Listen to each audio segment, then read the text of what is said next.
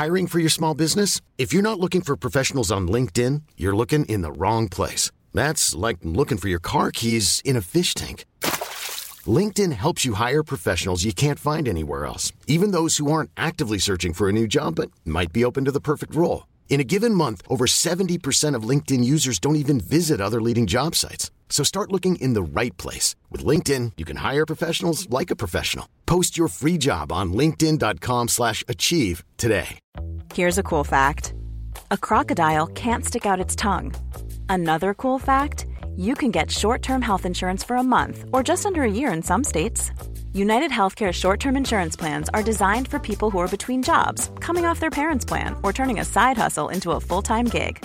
Underwritten by Golden Rule Insurance Company, they offer flexible, budget-friendly coverage with access to a nationwide network of doctors and hospitals. Get more cool facts about United Healthcare short-term plans at uh1.com.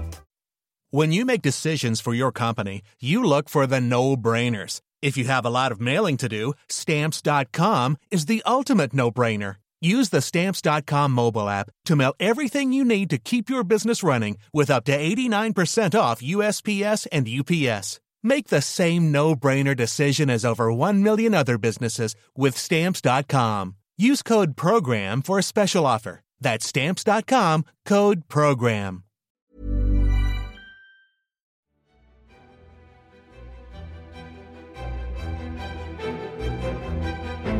Hello everybody, welcome to Lions Watch, the Football Ramble's regular look at what's going on with the England men's football team. I'm Marcus Speller. And I'm Luke Moore.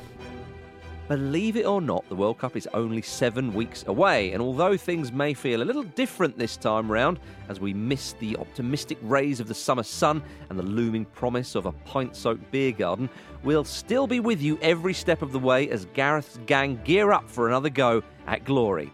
So here on Lions Watch, Luke and I will be with you every Saturday between now and the tournament, reporting on all the latest news and talking points, good and bad, from the Three Lions.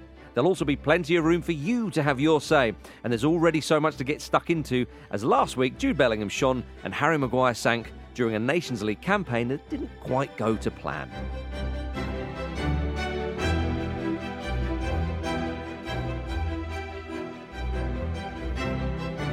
That's a lovely touch. Lampard! Brilliant! It was in now! That surely crossed the line! It's not been given! Well, that was the worst performance I've ever seen from an England team, ever. We were totally hopeless for 90 minutes. It's another wretched night for England at a major tournament. Did you also miss a left-footed player down the left side? Yeah, but where is that player? How are we going to win this tournament as England? And England win on penalties! A semi-final won by England at long last. Here we are again, Luke Moore. It's Lions Watch time, baby. It's come around so fast, doesn't it? It has come around so fast, and that's exactly what we wanted. Yeah. I would ideally get to a situation where there would be absolutely no break at all between international tournaments. So basically, when the team wins it, they lift the trophy. Very nice. All that ticker tape, the fireworks in the stadium, all that kind of stuff. Bundle them in a bus. You're off to the next one. See what Jurgen Klopp thinks about that. Can we have a super-de-duper league where it's the international teams and we play them every week? I think the people who are planning the European Super League have missed a remarkable trick because all they could do to get your unwavering support as a big influencer in the football space, Marcus, is just to put them in international strips. Yeah, exactly. And you'd be all over it. But honestly, right, if I'm there, as disgusted I was at the Super League, everybody was, Juventus, Atletico Madrid, Barcelona, there we go, Liverpool, blah, blah, blah. England, all right, I'm on board. We're in there. Speller doing the hosting of the Ramble episode where it breaks and he just sees the word England on the running order and he just goes, let's not be hasty. Let's talk about it. Let's give it a go for a couple of seasons. Yeah. Oh dear. Anyway, well, yeah. I mean, but of course, the nearest thing to the Super League at international level is, of course, the UEFA Nations League, and England are relegated, as we know. But let's start with some good news, for crying out loud. We don't want to bring everybody down. Good news for England, of course, is Jude Bellingham's performances for the Three Lions. He's been a very good player. despite still being a teenager, of course. But his teammates certainly appreciated his performance as well. We're going to quote Jordan Henderson here, who said, "I like Jude. I think he's an amazing player. He's a fantastic professional and his mentality is really key for his development. I almost don't want to big him up too much because he's still a young lad. I'm sure he'll have a big part to play in Qatar, but I'd rather start than him," is maybe not what he finished by saying. But that is something that England fans will hopefully find a little bit of solace in, despite the poor performances and the goals against Germany. It was Jude Bellingham's performances, Luke. Yeah, I think so. I think look, we've known Jude has been a good player for a long while. Obviously, we make a show with Andy, and he sees him a lot more than most of us, and has talked about his potential for a very long time. But I do think in the way that football is covered these days and the way it works, is you do need to see a showpiece performance or several showpiece performances for, I think, the world or the people who are interested in it as a subject to go, okay, now in my mind he's now flicked from being potential to actually being a really important player.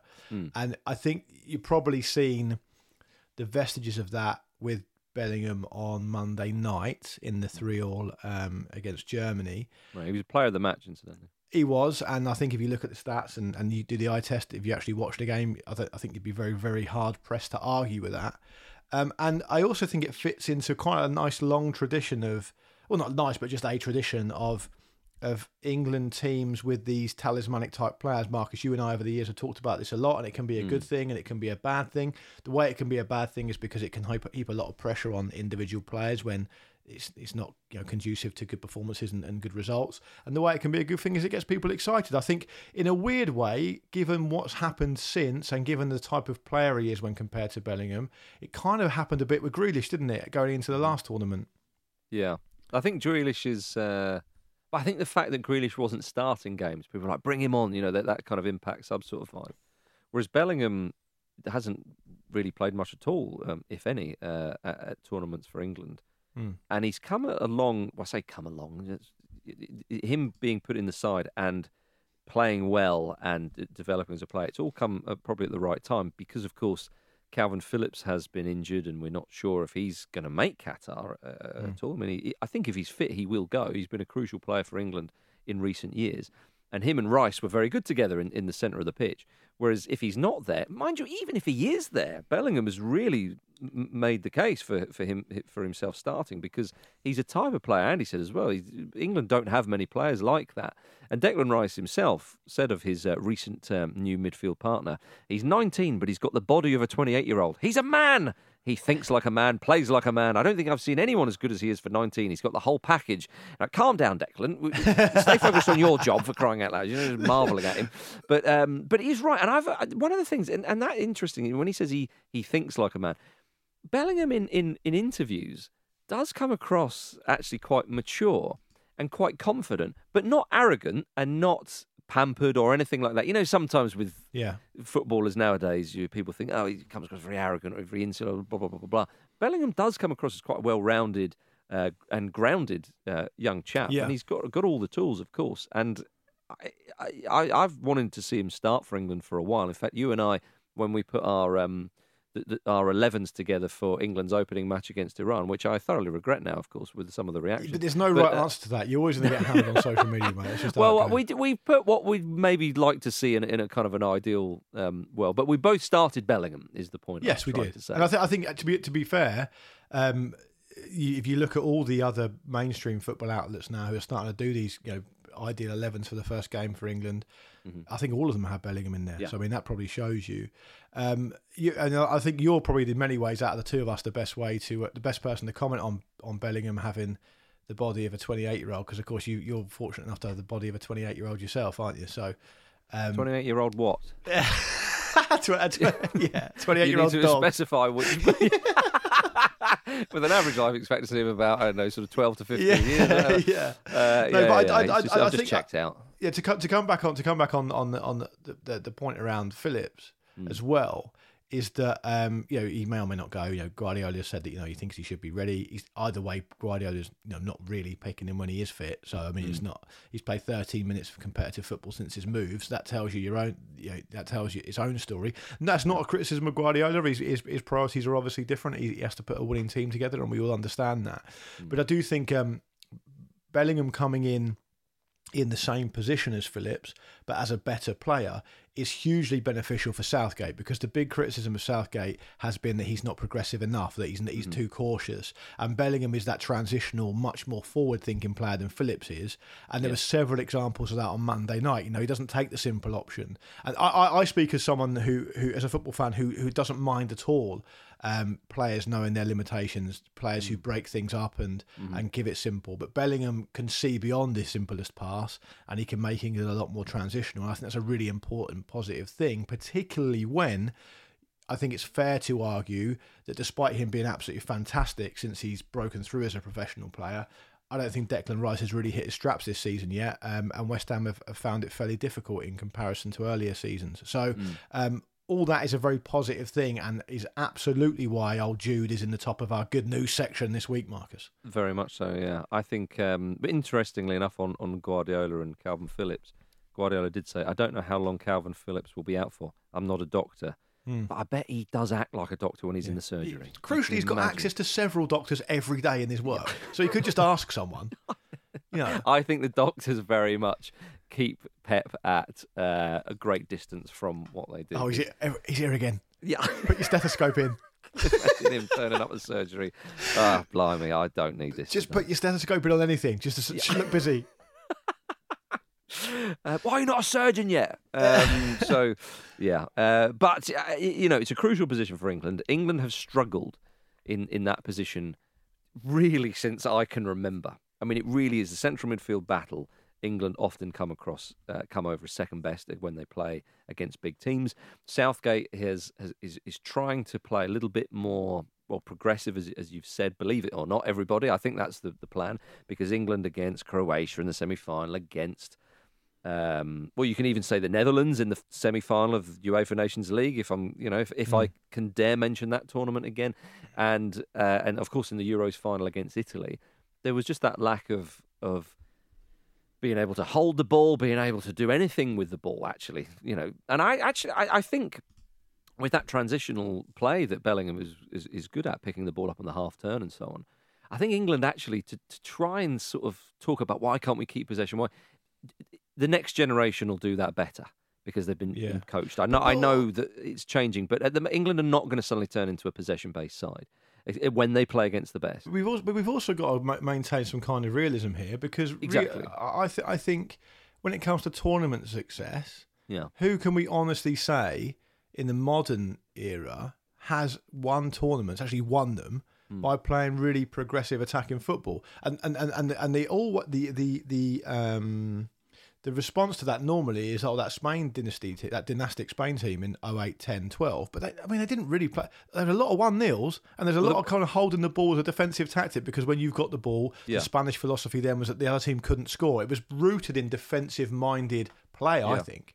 The possession-based, they kept possession. So we can't be too progressive, is what I'm saying. No, totally, but they kept possession, so the other team couldn't have the ball, and it was actually a defensive kind of tactic. You're absolutely right. So Bellingham that's some good news to start with, though, isn't it? Yeah, exactly. Bellingham will be a big part of this side, providing he stays fit, all the usual caveats. I was about to say, look forward to his November injury. Yeah, indeed.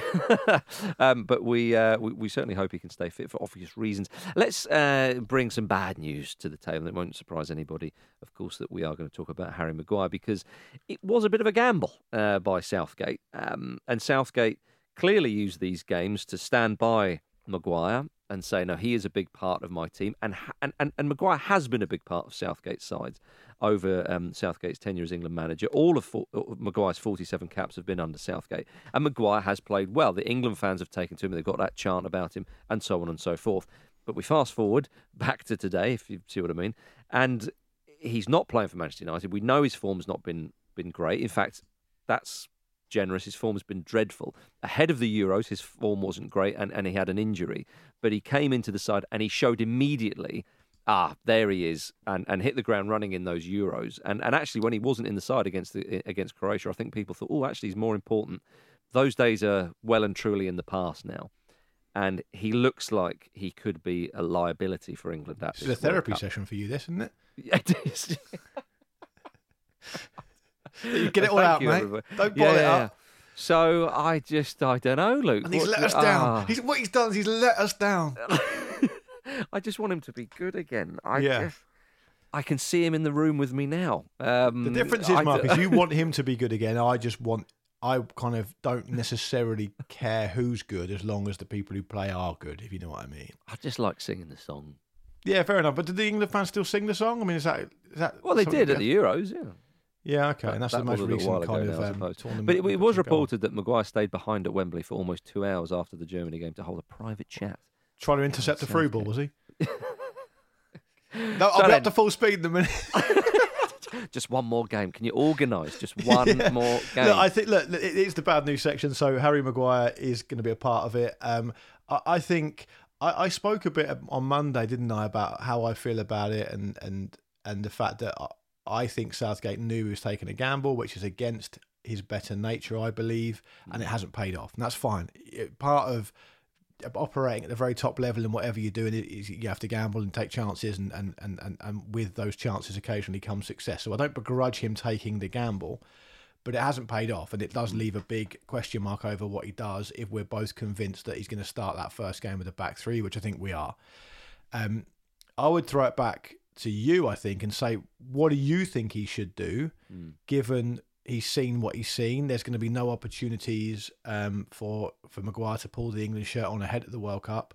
And given that we don't necessarily think Erik ten Hag is going to do any of us a favour, right? So yeah. I'll chuck it back at you. What do you think is the best thing to do? Well, I think we all need to put a lot of pressure on Ten Hag. I think you need to start this, man. Remember, starts here. Yeah, don't bite the hand that feeds you, is what I would say to him.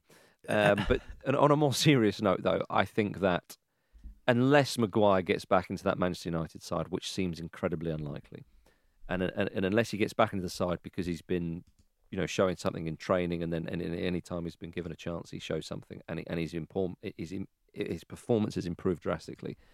I just don't see how Southgate can start him. I understand Southgate has stuck by him there, and I think that what Southgate really wanted out of this time was to put him in there to Maguire for Maguire, a bit like the Euros, hadn't played for a while and there was question marks over his form, to again hit the ground running and show everybody, actually, you see, he's still a big part of this defence, and it would be a confidence booster for Maguire. Yeah, definitely. That's totally. And everyone would go, oh, okay, well, I suppose, because Southgate said when he first joined as England manager, I'm going to pick players on form and so on. They are just words. That is relevant to people like, say, Eric Dyer. Eric Dyer has been in good form and he's got back into the side. In a way, Marcus, he has to say, you're right, it's shown up to be completely false, but there is an element of that where you have sympathy with the coach because he has to kind of say that. He has to think that there are players out there playing at the very high level who I may need in 6 months' time. Yeah. And I need them to know that if they play really well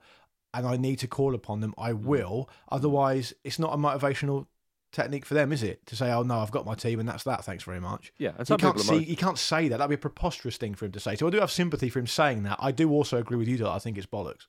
Yeah, but I think some people are motivated in different ways. And also, again, if you've played really well for Southgate and you have a little bit of a dip in form, not Maguire, I'm saying Maguire shouldn't start now, but if you have a bit of a dip in form and maybe you're not used as much or whatever, even take Grealish, who's not starting that much for Manchester City, he's coming to the side a little bit. Is Southgate really going to go, no, I have to stay true to my word? Southgate is going to use that word when it suits him. And all managers do that to varying degrees because not all players are treated the same. Nobody's treated the same. It's just it's very, very difficult and sometimes unwise to take that approach. But with Maguire, I think that Eric Dyer showed that he's worthy of a starting place in this side. And Dyer plays in the middle of a three, whereas I think before, in the Euros and all, it would be John Stones in that role. Maguire to his left and Kyle Walker on the right of the three. And I think Walker will be there.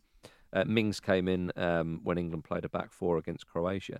But I think a defensive three of, say, Eric Dyer in the middle with John Stones, it would have to be on the left, and then Kyle Walker on the right side of that of defensive three. I think that's not bad at all. So you would, given that this is the bad news section, you wouldn't extrapolate that bad news out to England have a defensive problem generally. You would say this Harry Maguire gamble hasn't paid off, so that's a question mark over what Southgate does specifically with him.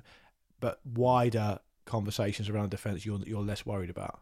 Yeah, I suppose so, because I think with this Nations League campaign, Southgate used the first game against Hungary all the way back at the start of summer when they lost 1-0 he used that as an experiment, and he thought, well, worst off, we're not going to lose the game because Hungary are just not going to come at us at all, and we'll have enough quality to win the game. So I kind of understand that. It was just a Reece James mistake, and Hungary scored the penalty, and England lose.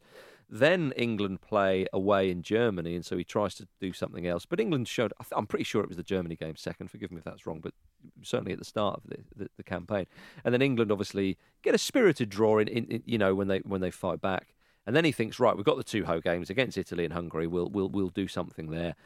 They don't beat Italy, and then of course Hungary is just one of those disastrous games where you think, hang on, it's a little bit of a freak in one sense, a little bit of actually this is quite worrying. When these two games then come along, there's pressure. You don't want to be relegated. You've got to show a bit of something. And also, they are the last two games before the World Cup begins, and I think Southgate thinks, right, okay, we've got to sort of nail down the pressure's on. Okay, and I'm going to and for those reasons he stuck with Maguire, but by then it's all a bit disjointed and so on. I think when the tournament begins, and they will have a bit of time on the training ground beforehand, although not that much. But when the tournament begins, I just remind people of England defensively in the Euros. Actually, they were pretty solid. They talked about the Yorkshire Wall of Walker, Stones, and Maguire, and they were pretty tight. Did they play against huge, really good quality opposition? Yeah, it could have been played against more, but Italy did win the tournament and were probably the best side of the tournament and only scored one goal through a set piece against England. So I'm not as worried as some are about the defence if I think he makes that change and brings Maguire out of there. So, well, England only conceded 2 goals in that whole tournament, didn't they? Exactly, yeah. And Pickford's got to come in because Nick Pope, I don't think has.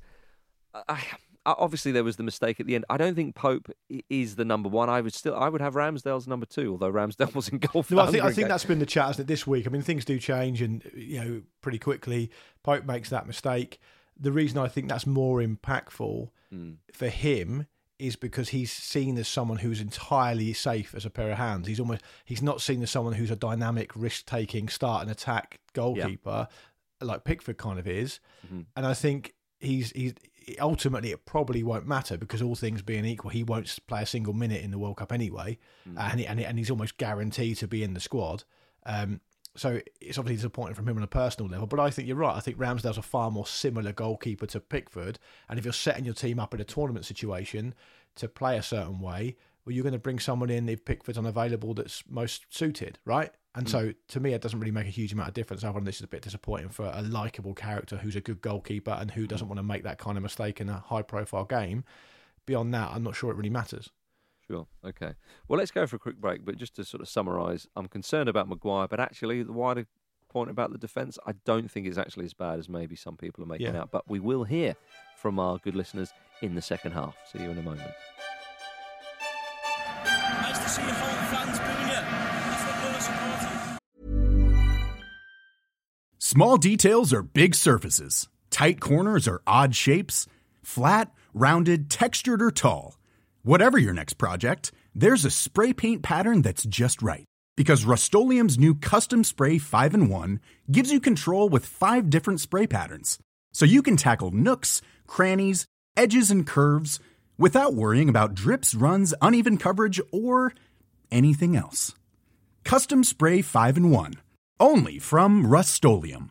I'm Sandra, and I'm just the professional your small business was looking for. But you didn't hire me because you didn't use LinkedIn Jobs. LinkedIn has professionals you can't find anywhere else, including those who aren't actively looking for a new job, but might be open to the perfect role, like me. In a given month, over 70% of LinkedIn users don't visit other leading job sites. So if you're not looking on LinkedIn, you'll miss out on great candidates like Sandra. Start hiring professionals like a professional. Post your free job on linkedin.com/achieve today. If you thought the only way to get a more defined jawline with natural-looking results was through surgery, think again. Juvederm Volux XC is a non-surgical injectable gel filler that improves moderate to severe loss of jawline definition and can help you achieve natural-looking results with little downtime. Even better, this improved definition lasts up to 1 year with optimal treatment. No maintenance required. Improve jawline definition for a smooth, sculpted look with Juvederm Volux XC. For important safety information information and to find a licensed specialist, visit Juvederm.com. That's JUVEDERM.com. Not for people with severe allergic reactions, allergies to lidocaine, or the proteins used in Juvederm. Common side effects include injection site redness, swelling, pain, tenderness, firmness, lumps, bumps, bruising, discoloration, or itching. There's a risk of unintentional injection into a blood vessel, which can cause vision abnormalities, blindness, stroke, temporary scabs, or scarring. Talk to a licensed specialist to find out if it's right for you.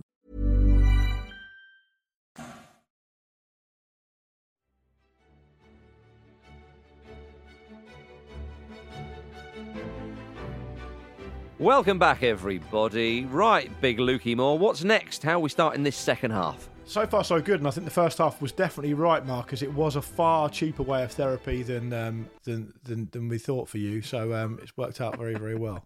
Second half, we're going to do a brand new feature, right? Because last year in Lions Watch, we talked about tournaments gone by, didn't we? And that was our big thing that we did in the second half. We can't do that again. A bit lazy. No, I've had that. I'm cured of that.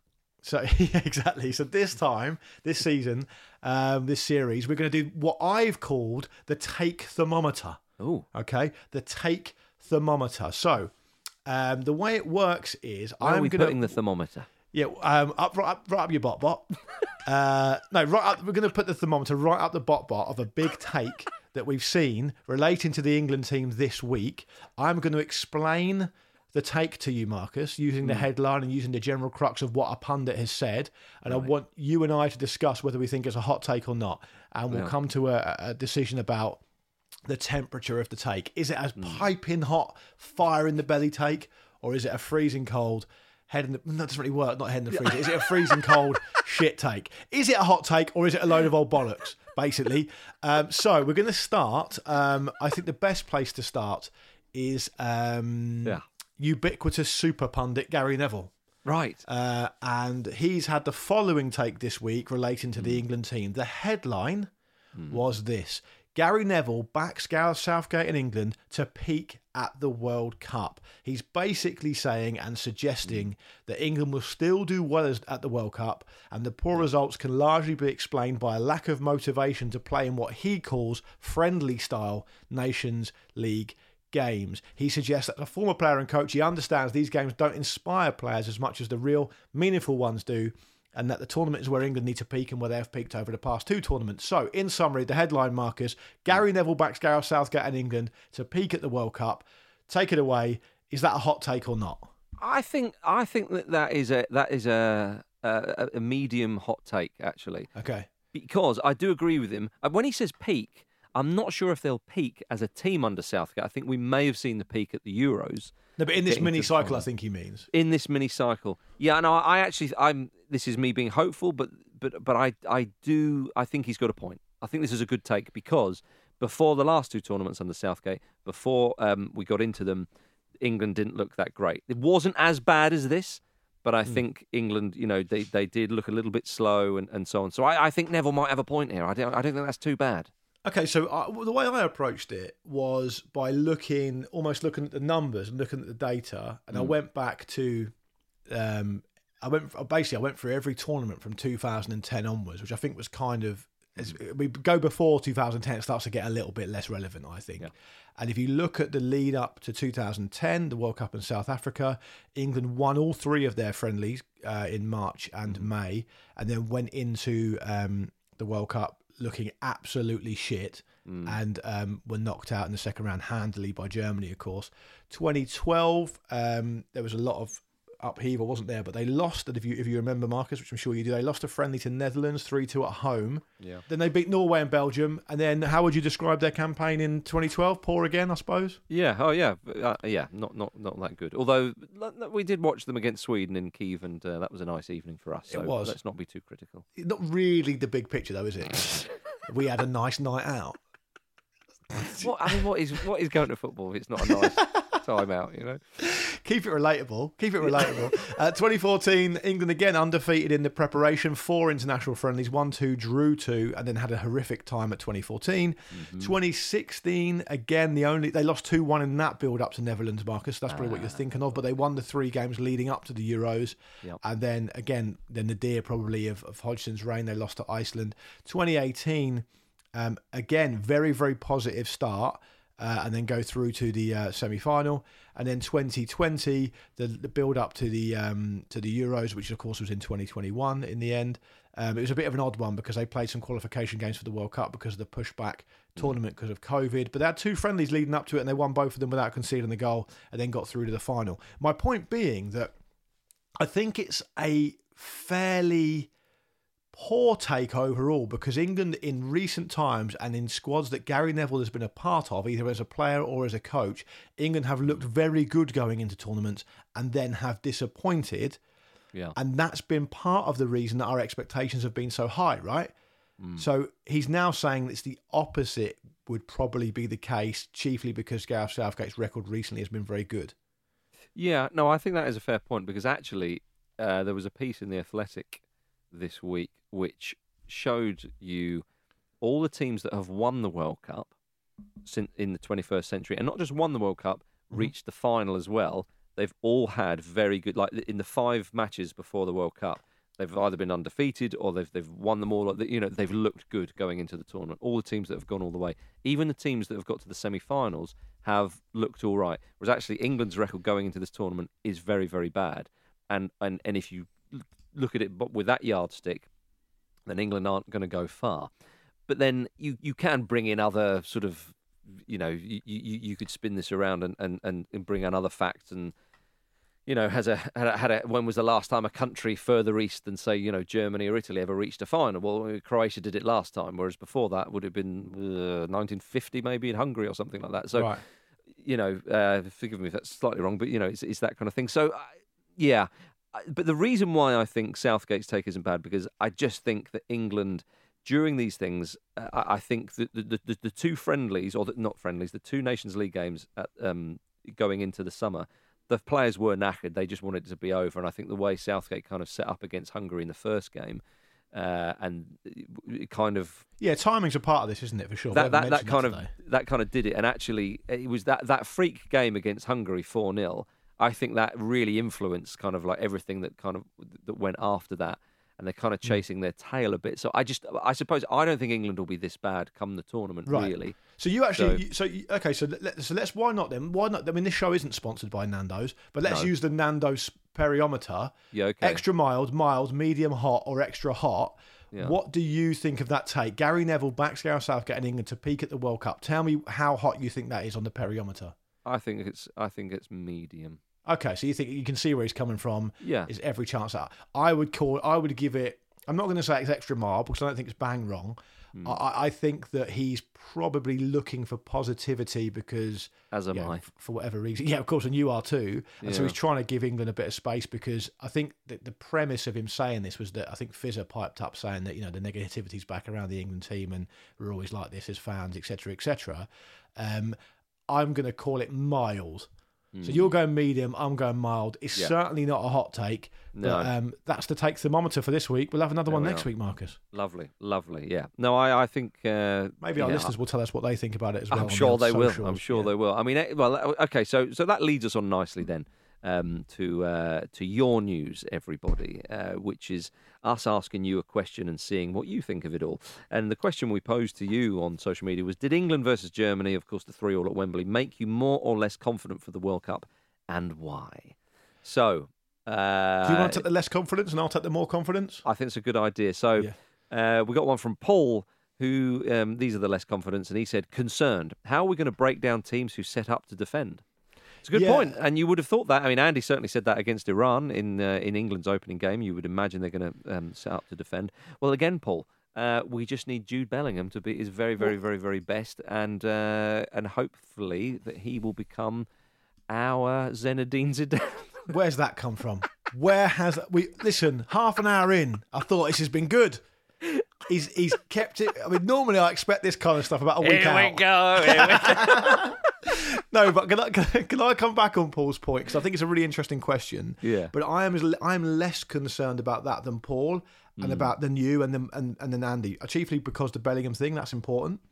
But also I think England, and this is caveated by assuming that Southgate is going to utilise these players. Yeah. But we've got a 26-man squad and we've got 5 subs to choose from, right? we have an array of attacking players that we can use that in those front three positions, and even actually out wide in those wing back positions, assuming Gareth plays a 3-4-3, that I think can overcome a variety of different challenges. So if a team are going to sit really deep, say like we assume Iran will, maybe you don't use your really pacey forwards because they can just soak it up. Maybe you bring a Grealish in, or a Foden to play between the lines, or a Mount, or whatever. There are an array of attacking options, array of tools in the toolbox that Southgate can use if he wants to, and that to me feels, with the greatest respect to Paul, that to me feels a bit like an older-fashioned type criticism of England, which I'm not necessarily sure is the case now. Yeah. No, I think that's a fair point, and I think that Southgate starting Foden in the two games, actually, and I, would if we were choosing our starting, well, not maybe for not for the Iran game, but just maybe against better opposition, I think maybe Saka should start, because England will have to play a bit deeper and play more as a unit. Whereas, as you say, if they've got a little bit more of the field, then maybe. Okay, well, I've got one here from Oliver. Who says, less confident, relying on England heroics never ends well. Would like to have seen more control. That does resonate with me, actually, Oliver. Right. I totally agree with that. I think that I said that to this point on the Ramble on Monday, or on Ramble Reacts on Tuesday, rather, that England, when it became a bit more like a Premier League game and a bit hectic, then England kind of went, all right, we know what we're doing here. And yes, of course, it's a confidence booster to score those goals. And we'll see how much of an effect that has, if any, on this England team. But they didn't have control really in any of those games, I didn't think. Yeah. And so, yes, my concern about off the back of the Euros, I thought we were one of the favourites for the World Cup, and I thought we've got a real chance now. Come on, I can't wait for this tournament. But I actually, I would agree with that, and I'm less confident after these games, and I just think, right. So, sure. But I don't think England will be as bad. In the World Cup as they have. I think they will be better. So that's why I went medium on Gary Neville. I feel like. On Oliver's point, I think it's fair. And I think there are two ways to approach this. One is you go, how have the teams that have won tournaments recently done it? And it's been quite solid, right? And it's been like quite in control and solid and everything like that. So you either try and do that, assuming that England are good enough to do that against the good teams, or you just throw caution to the wind and go, do you know what? You have a go, we have a go, and we'll trust, see what happens kind of thing. Yeah. And I think in the Germany game, that's probably partly what happened, because England probably, when they went 2-0 down, they got to the point where they were like, shit. I mean, now we can't get any worse than this, and there's no time left to amend this. It's either now or never, and they went for it. And to be fair to them, they were one uncharacteristic goalkeeping mistake away from winning that game 3-2, at which point everyone would have been like, fucking hell. That is amazing. Well, they would have been, wouldn't they? Yeah. And so these margins are very fine. But I think Oliver makes a really, really fair point. Now, some of our listeners and social media followers were more confident, and I've got a couple here. One from Joe, who says, I'm now more confident. Like Luke, I thought we'd lose, and that would result in some distracting and toxic negativity in the run-up to the tournament. The Germany performance should keep all that below the boil now. A big part of Southgate's England generally has been moving away from that kind of atmosphere, which I think is a really interesting point, Marcus. Yeah, I do as well, and I think that it got everybody going at Wembley, because we had the boos at San Siro and there was a little bit of that at Wembley, but suddenly the mood did change. I mean, watching the game, because I know a lot of other nations would say this, but we want it so much and we've enjoyed this team. And I think in this Nations League campaign, everyone's going, where are the boys? Hang on, we've loved this team. We've loved this. Is it lads? We thought it was lads. Yeah. Where are they gone? Where are the lads? What happened to the likely lads? Where's the pylons? Exactly. Where's all that? And then suddenly it's like, oh, hang on. Hey, we did see that, Marcus. We did see that in the celebration of, I think it was the third goal. That's right. The players went crazy. Exactly. And you thought, here we are again. And the fact is that I think they had lift off. Declan Rice said after the Italy game, I think he said, like, we will come good. We'll come good, or something like that. And I think when that third goal went in, and they're like, come on. And they celebrated like that, Marcus. He did. I Despite heard already being relegated. Yeah, I heard that you just screamed to your wife, "Clear tomorrow's diary. I'm back. I am back, baby. No need for tomorrow's therapy, everybody. Yeah. I'm cured. I think we'll leave the final point from our friend Robbie, who's got in touch to say, I feel more confident. It's not the best prep, but this World Cup doesn't have a clear favourite, and now I feel like anything could happen. I think that's quite a nice summary, actually. Some people would say or point to France being a big favourite, I suppose. They've been poor. But they've had a really difficult time. So I think it's a reasonable thing to end on to say that, let's keep this in perspective. Do we have a standout kind of favourite for this tournament anyway? I don't know what you think about that, Marcus. Yeah, I would say to Joe, I get what you're saying, but have a look at what Brazil have been doing, and they're very much due a World Cup win. Yeah, so Brazil are the favourites, France second favourites, Argentina third favourites, and then England fourth favourites. Oh, we've dropped down to fourth. Okay, that's good. Yeah, but the odds... When the odds are working, I mean, it's not like people are like, wow, these guys are far and away easily the favourites. I mean, it's still quite tight. Yeah. Well, I think I'm glad that I think England was second favourites not that long ago. So, we'll probably be about 6th or 7th or 8th by the time Qatar comes around. Maybe. I don't know. By the time we're knocked out. Yeah, exactly. Yeah. Well, we've lost our first 2 group games. Anyway, there we are, everybody. Lions Watch is back officially. It's here, and it's here to stay until the tournament begins, of course, because we will be with you next Saturday and every Saturday until the start of that World Cup in Qatar. But before that, we will be seeing you, of course, for the usual ramble on Monday, rounding up the best action from the weekend. So there we are. Thank you very much for listening. Luke, a pleasure. Yeah, great. And I'll just add that, if you want to get involved in Lions Watch every Saturday, keep an eye on the socials at Football Ramble, because we'll put questions out there, give you a chance to get involved. And we always like hearing from fellow England fans or even people who are just excited for England to fall on their faces and want to tell us so. It's all good stuff. Yeah, which definitely is a part of the listenership of this show. Absolutely. Quite a large part, I think, if the correspondent. Planning for your next trip? Elevate your travel style with Quince. Quince has all the jet-setting essentials you'll want for your next getaway, like European linen, premium luggage options, buttery soft Italian leather bags, and so much more. And is all priced at 50 to 80% less than similar brands. Plus, Quince only works with factories that use safe and ethical manufacturing practices. Pack your bags with high-quality essentials you'll be wearing for vacations to come with Quince. Go to quince.com/pack for free shipping and 365-day returns.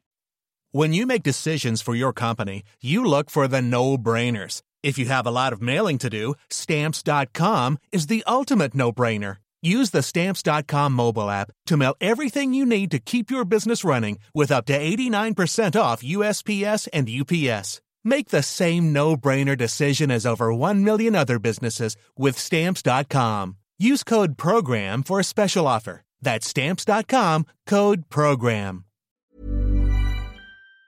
This is to be relieved. Thank you very much. Yeah, it's been a pleasure, and I look forward to the next one. Cheers, Marcus. Absolutely. See you all soon.